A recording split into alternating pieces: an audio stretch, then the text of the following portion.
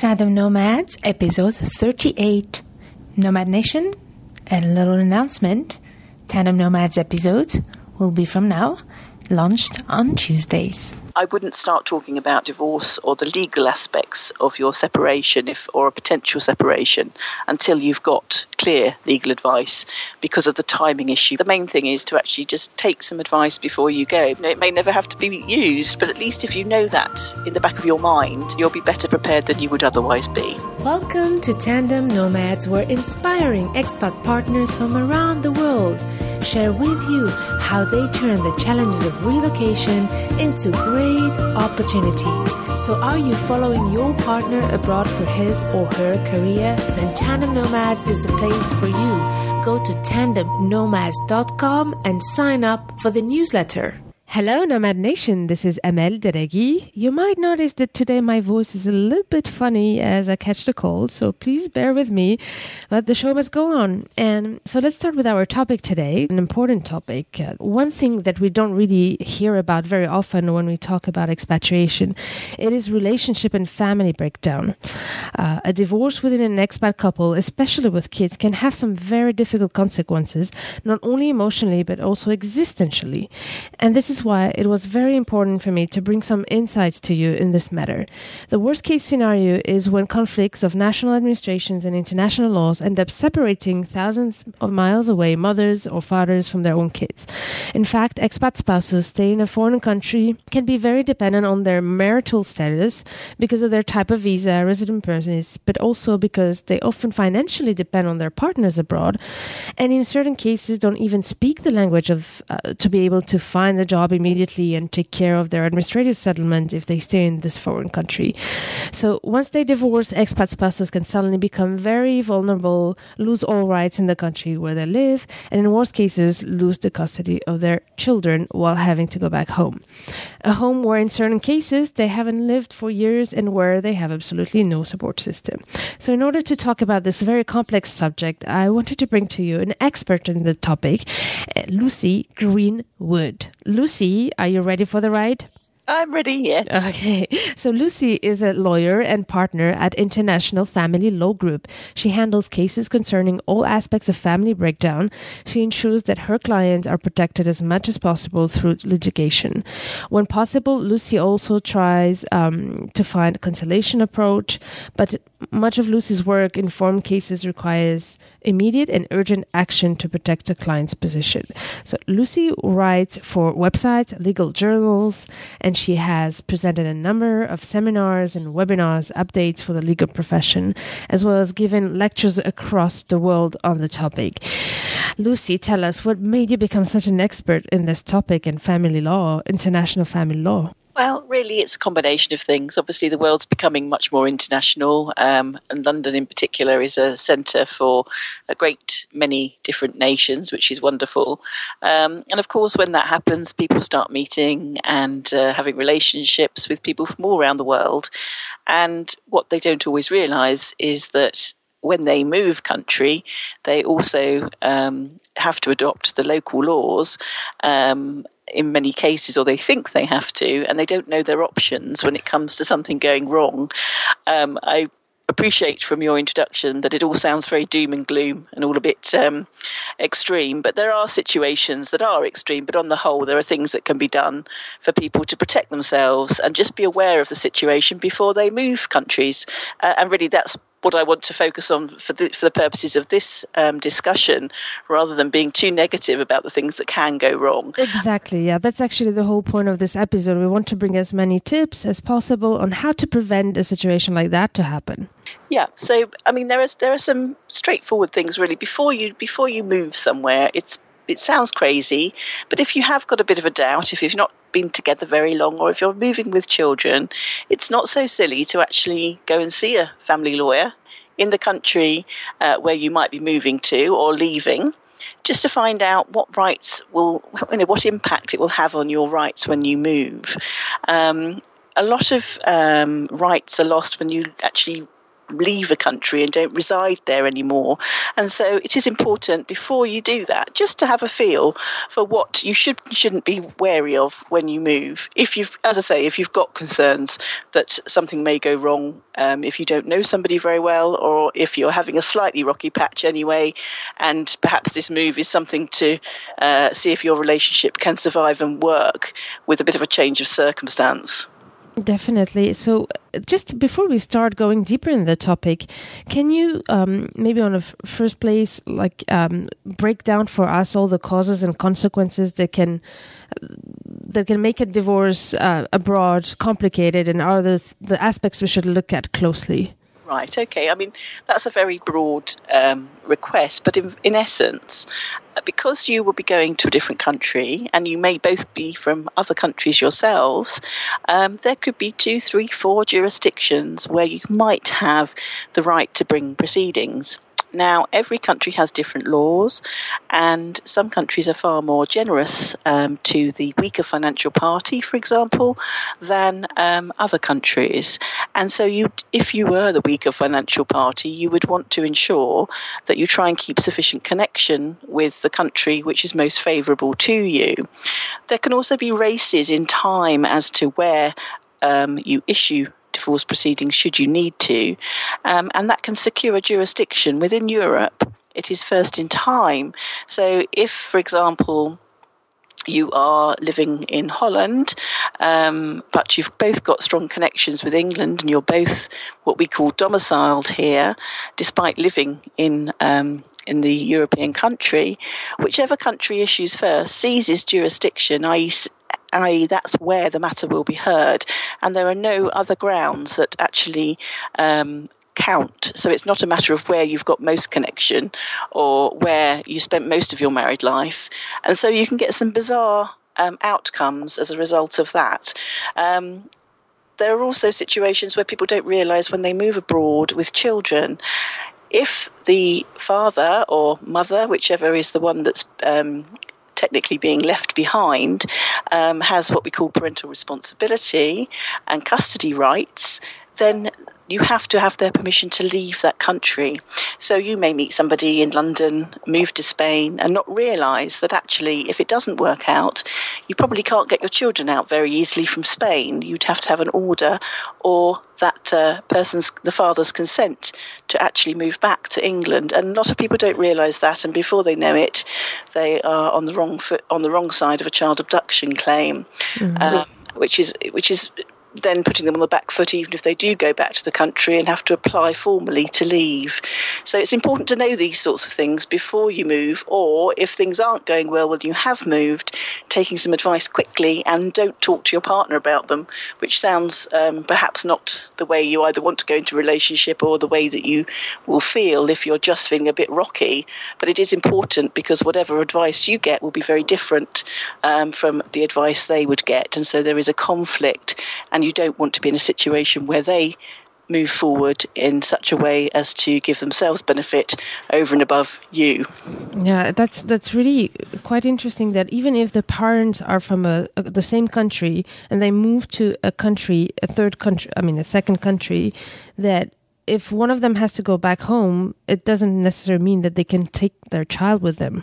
No, I mean, of course, the stronger the connection both of you have with the country you want to return to, and if both of you ultimately want to return there, but perhaps not immediately, then your chances of getting leave to bring the children back either immediately or soon when the contract ends or something may increase. But no, there is no guarantee of that. So you could both be English nationals living in Italy, and because you've lived in Italy and that's your what we call habitual residence, and the child is used to living there, that it can be very difficult to get the child back to England. It's crazy, yeah. So could you maybe it's the right time to bring in the Hague Convention in order to continue speaking about this topic. Can you tell us more about what is this Hague Convention? How does it affect expat families? Okay, well, the Hague Convention is much more widely known about than it used to be even when I started. And basically it was brought in to prevent parents just upping and leaving with their children to another country. And there are a lot of signatories. There are some non-Hague Convention countries where it's harder to get children back, but a lot of the countries are signatories to the Hague Convention. And what it means is that if a parent has taken a child or children to another country without the other parent's consent, and that parent has custody rights, the parent who's been left behind without the children can apply through the government of the country where the children have moved to request that their courts send the children back. And the powers of the courts are very strong in relation to this issue, and there are very, very few defences.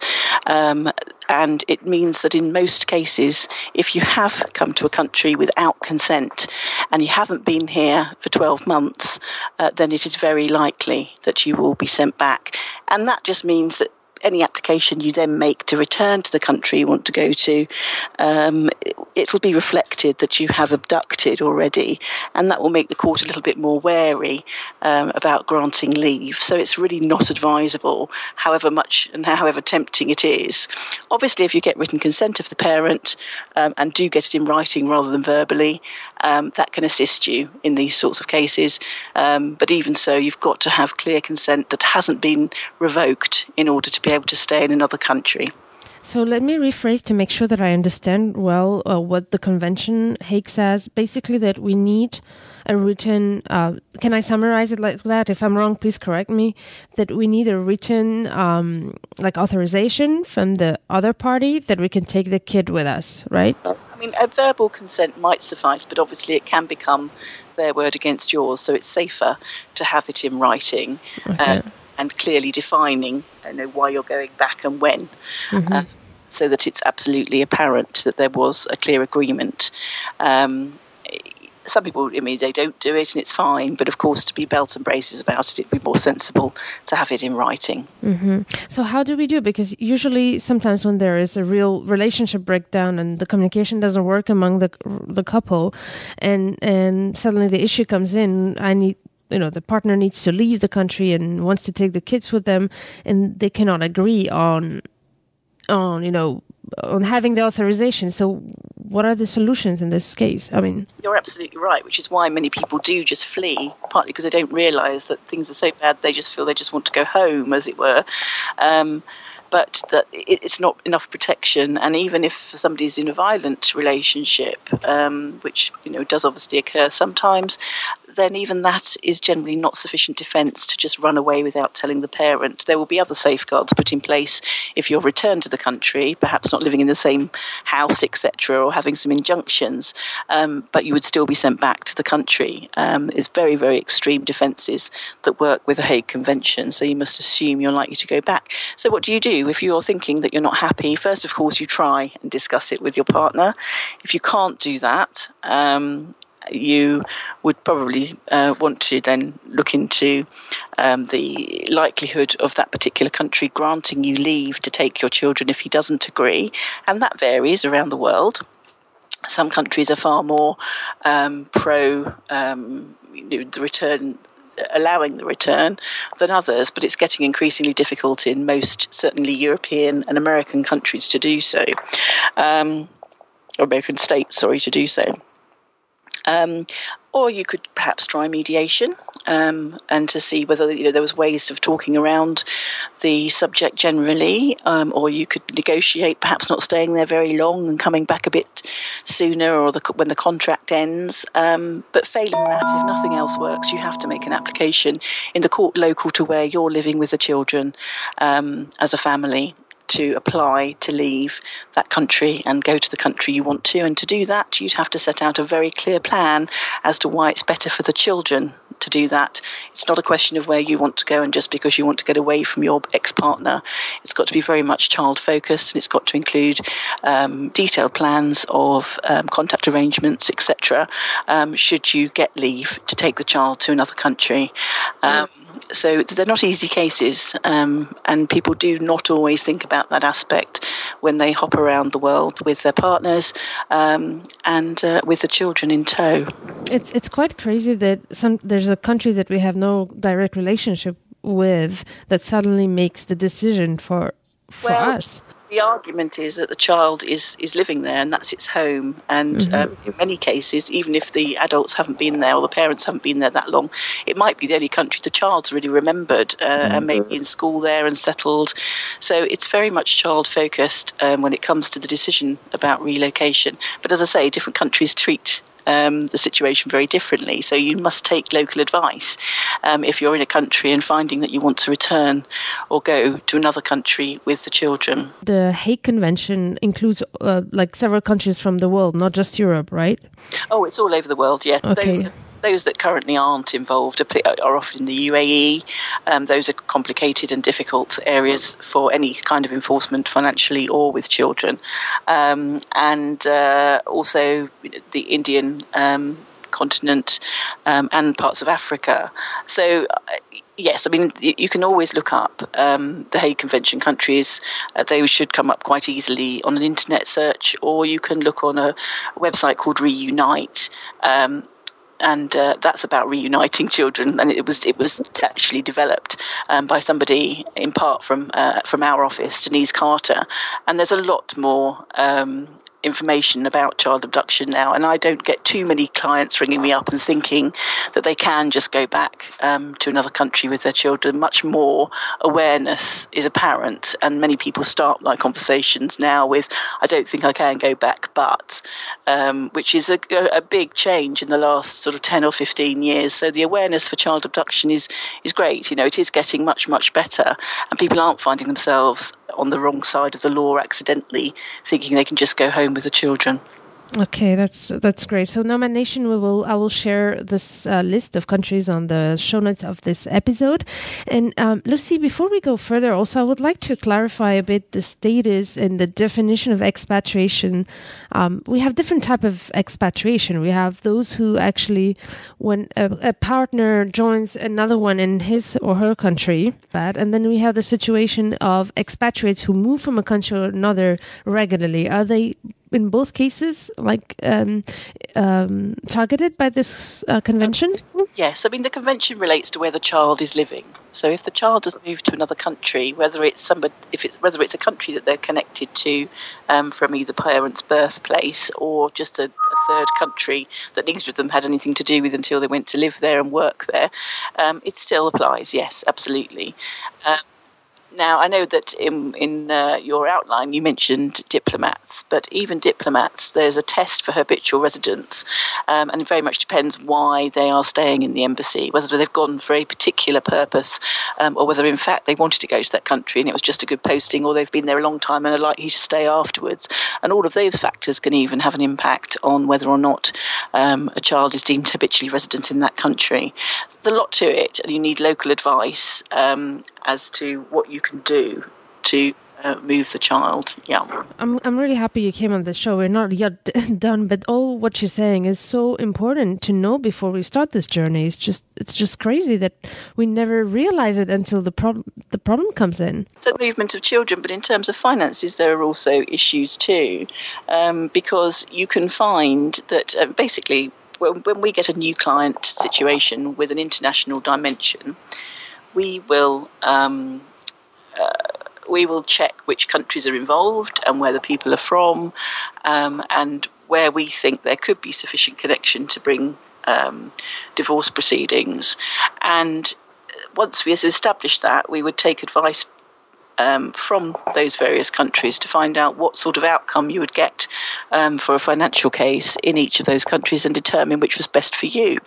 And of course, what's best for one spouse is not best for the other spouse. So, for example, London is commonly known as the divorce capital of the world because it's very generous, or known to be fairly generous to the weaker financial party.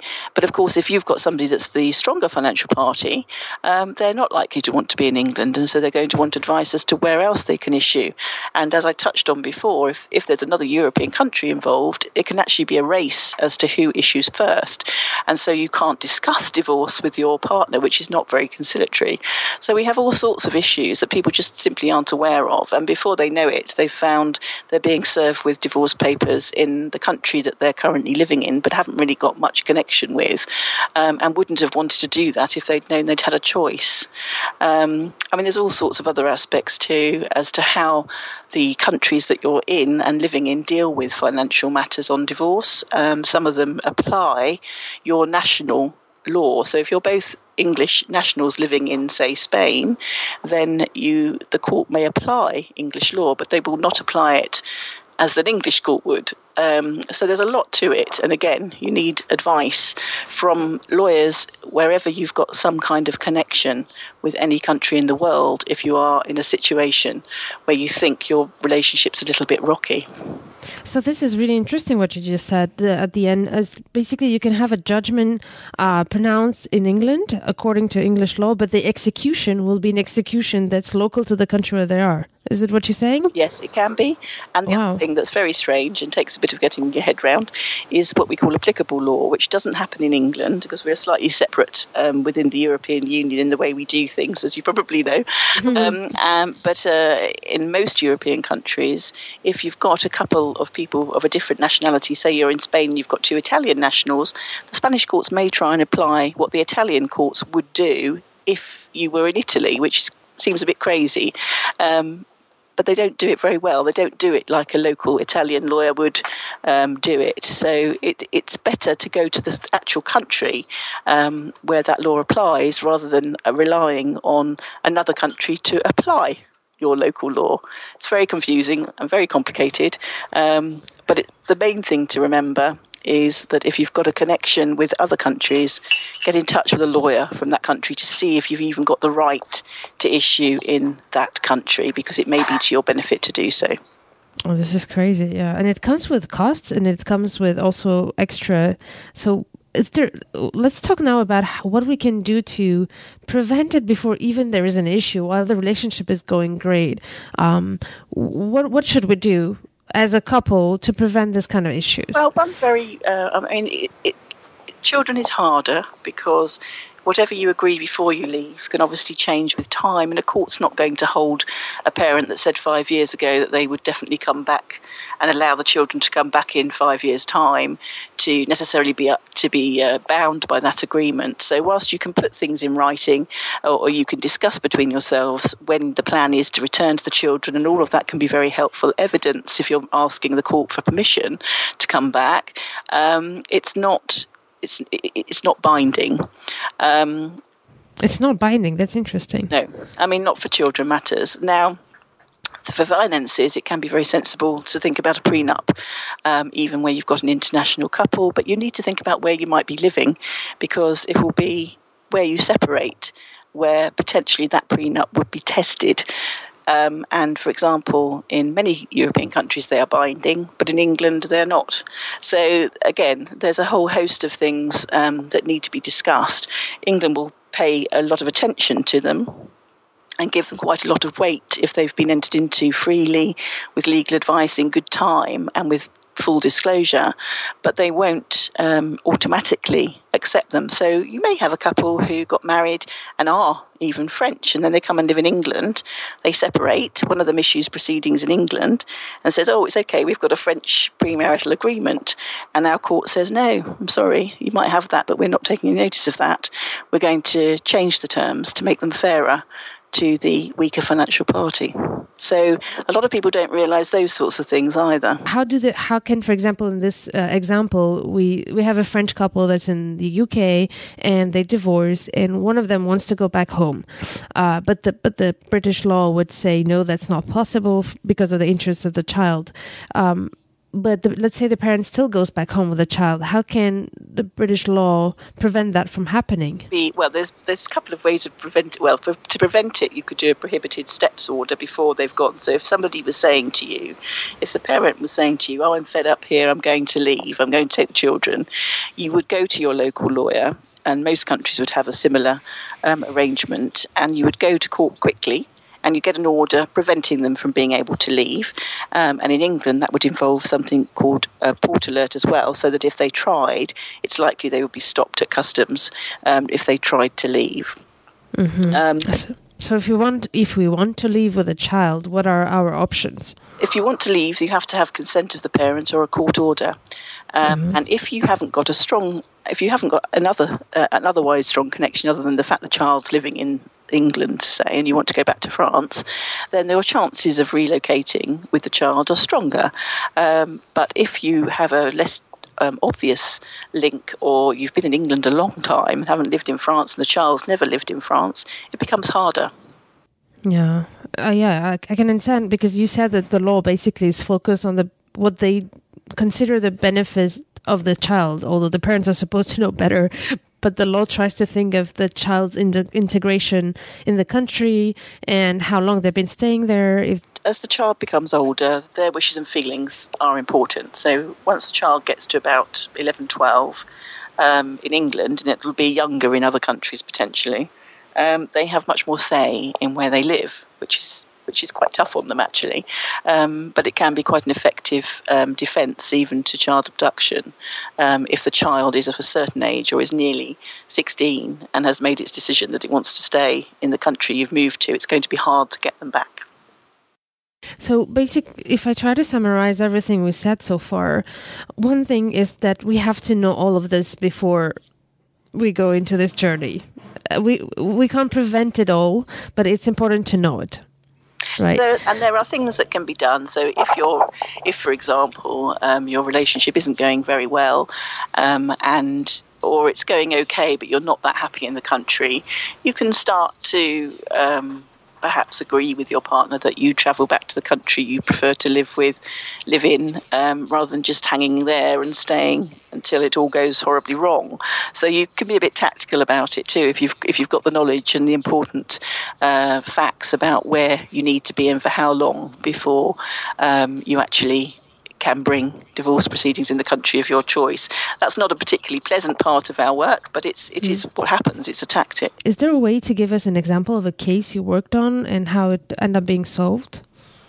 There's numerous cases which I've worked on with these sorts of issues, and sometimes you'll find that even when somebody has abducted a child and the other parents going up and down and hopping mad about it, and they say, I can bring you back under the Hague Convention, it can be also very sensible to work out and say, well, look, hang on, even if I do come back, we've only been in that country for, say, 12 months, and we haven't really got any other connections there. You and I are from a completely different country.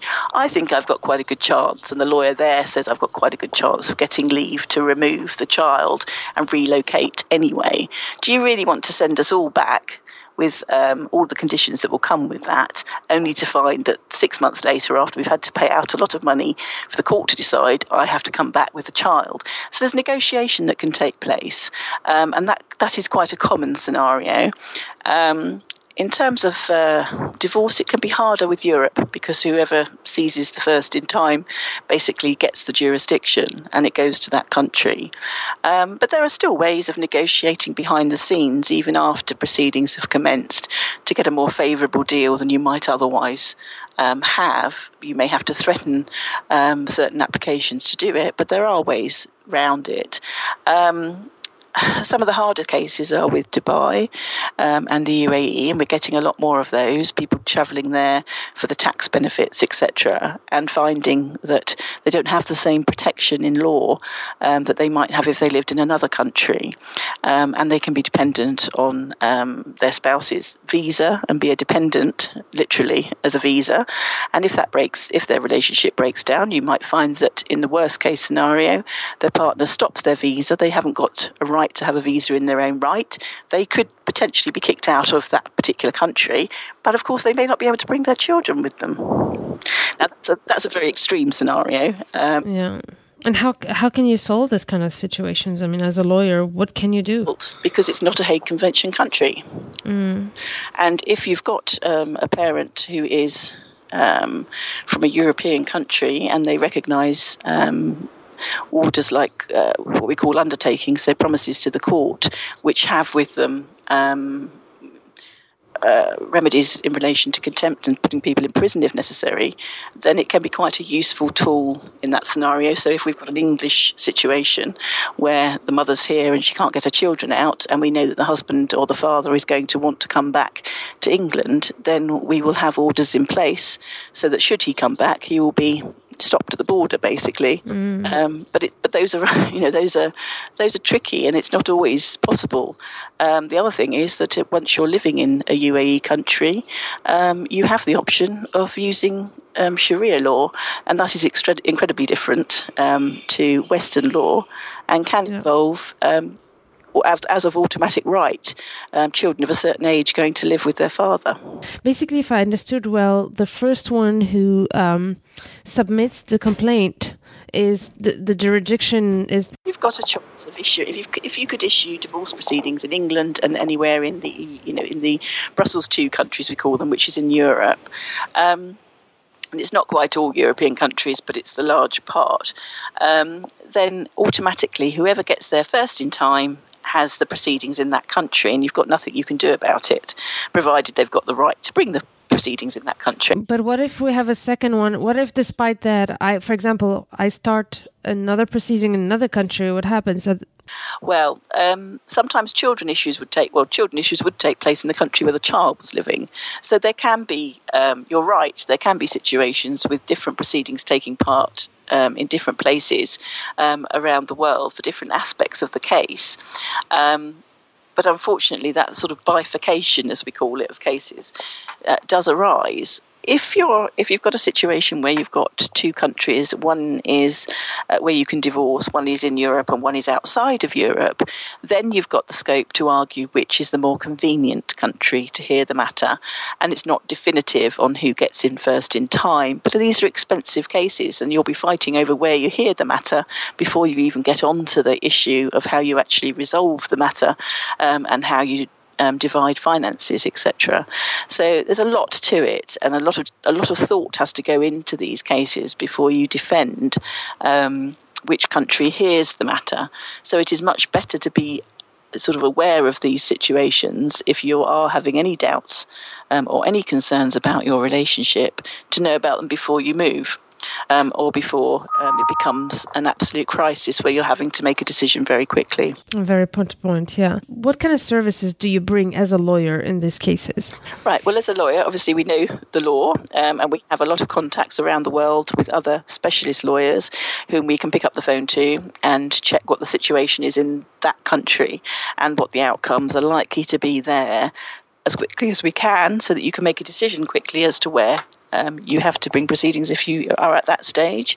We can do prenuptial agreements, which set in place sensible agreements if they're going to be done and you're going to be living in England, ones that we think that a court is more likely to accept than some of the more radical ones that we see sometimes from other parts of the world.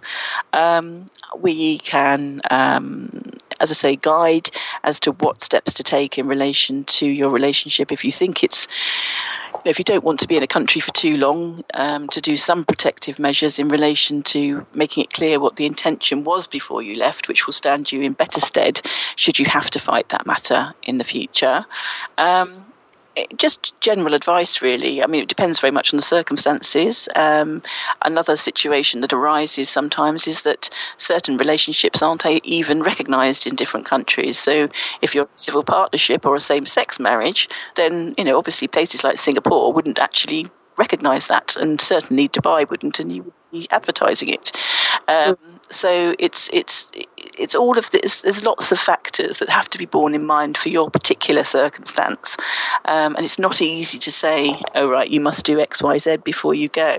It very much depends on where you're going, who you're going with, how long you're going, and what your connections are elsewhere. From all what you said, is there anything you think we didn't mention and that you think is important to know? I think it's important, if you're not married, to know what your rights are as well.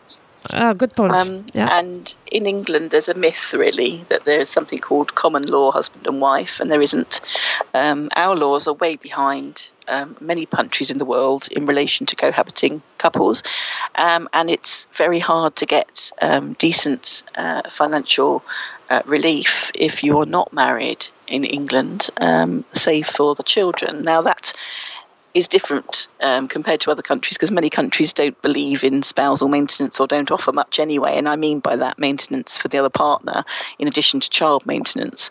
But in England, perhaps rather old-fashionedly, we still have scope for quite lengthy spousal maintenance orders in addition to child maintenance, but that will not happen in relation to unmarried couples, because there is no such right for the parents. It's only about the child. The parent will only have what it legally owns, and there's no scope for another order to give them more. Countries like Australia have de facto marriage, and they have full rights after a certain period of time of cohabitation. So these sorts of things, if you're not planning to marry, or you don't really believe in marriage, or you know that one of you is never going to want to marry, then it's important again to check what your rights would be in that situation compared to where you're living currently. Yeah, thank you for bringing that up. It's a very, very important point you're bringing, especially that nowadays less and less couples get married and still have kids. So it can bring extra challenges into the procedures. And people might also think that because they're not married, the other parent hasn't got custody rights of the children, but they often have in most countries now. There is either a way for them to have or apply for what we call parental responsibility, but many countries call custody rights, or they have them automatically if they're registered on the birth certificate or the like. So you can't count on that either. So again, that's an important aspect to consider. Even if you're travelling abroad with somebody you're just going to be living with, they may still, if they are the natural father or mother, then they may still be able to stop you leaving the country. So let me try to summarize what we've said so far. I would try to summarize it this way. The first point is that the most important thing about this topic is to be aware of these challenges. And this is why we're here together today. The second one is that there might be ways to prevent before having any issues in the relationship by prenups or something like that, but it doesn't prevent you 100%. Is it right, Lucy? I think the point is, the main thing is to actually just take some advice before you go, because to be forewarned is to be forearmed. Mm-hmm. And you can ignore it. It may never have to be used, but at least if you know that in the back of your mind, you can feel like it's in your back pocket should you need it. And an alarm bell will ring when you hear a certain thing, and you'll be better prepared than you would otherwise be. Exactly. And maybe the third point, to try to research as much as we can as soon as we start feeling like the relationship is not going in the right direction. Although you may have obviously general discussions about your relationship with your partner in that situation, I wouldn't start talking about divorce or the legal aspects of your separation or a potential separation until you've got clear legal advice because of the timing issue. Very good point. So if we have doubts, we talk about the relationship, but not necessarily the legal aspects until we got a minimum of legal advice, because as soon as we talk of divorce, the other one might hurry and just file a complaint. Exactly. Okay. Thank you, Lucy. This was so many great and very important advice you've been sharing with us today. And could you please let us know if we need more help or guidance from you? How can we reach you? I'm at the International Family Law Group in London. We're based in Covent Garden. And my email address is lucy.greenwood@iflg.uk.com. And we're always happy to help. We've got a whole range of specialist international family lawyers that can tackle pretty much any problem. We do get some interesting cases, and we often have more than 2 jurisdictions or countries involved, and we've certainly got a very wide span of experts around the world that can help us at short notice, which is invaluable in this sort of work. Well, thank you so much, Lucy. And Nomad Nation, I will put on all the information that Lucy has just shared with us and the contacts of Lucy and her company. Thank you again. Thank you for all these great insights. Thank you. Nomad Nation, don't miss any of the great inspiration, tips, and insights that will prepare it just for you. Go to tandemnomads.com and sign up for the newsletter.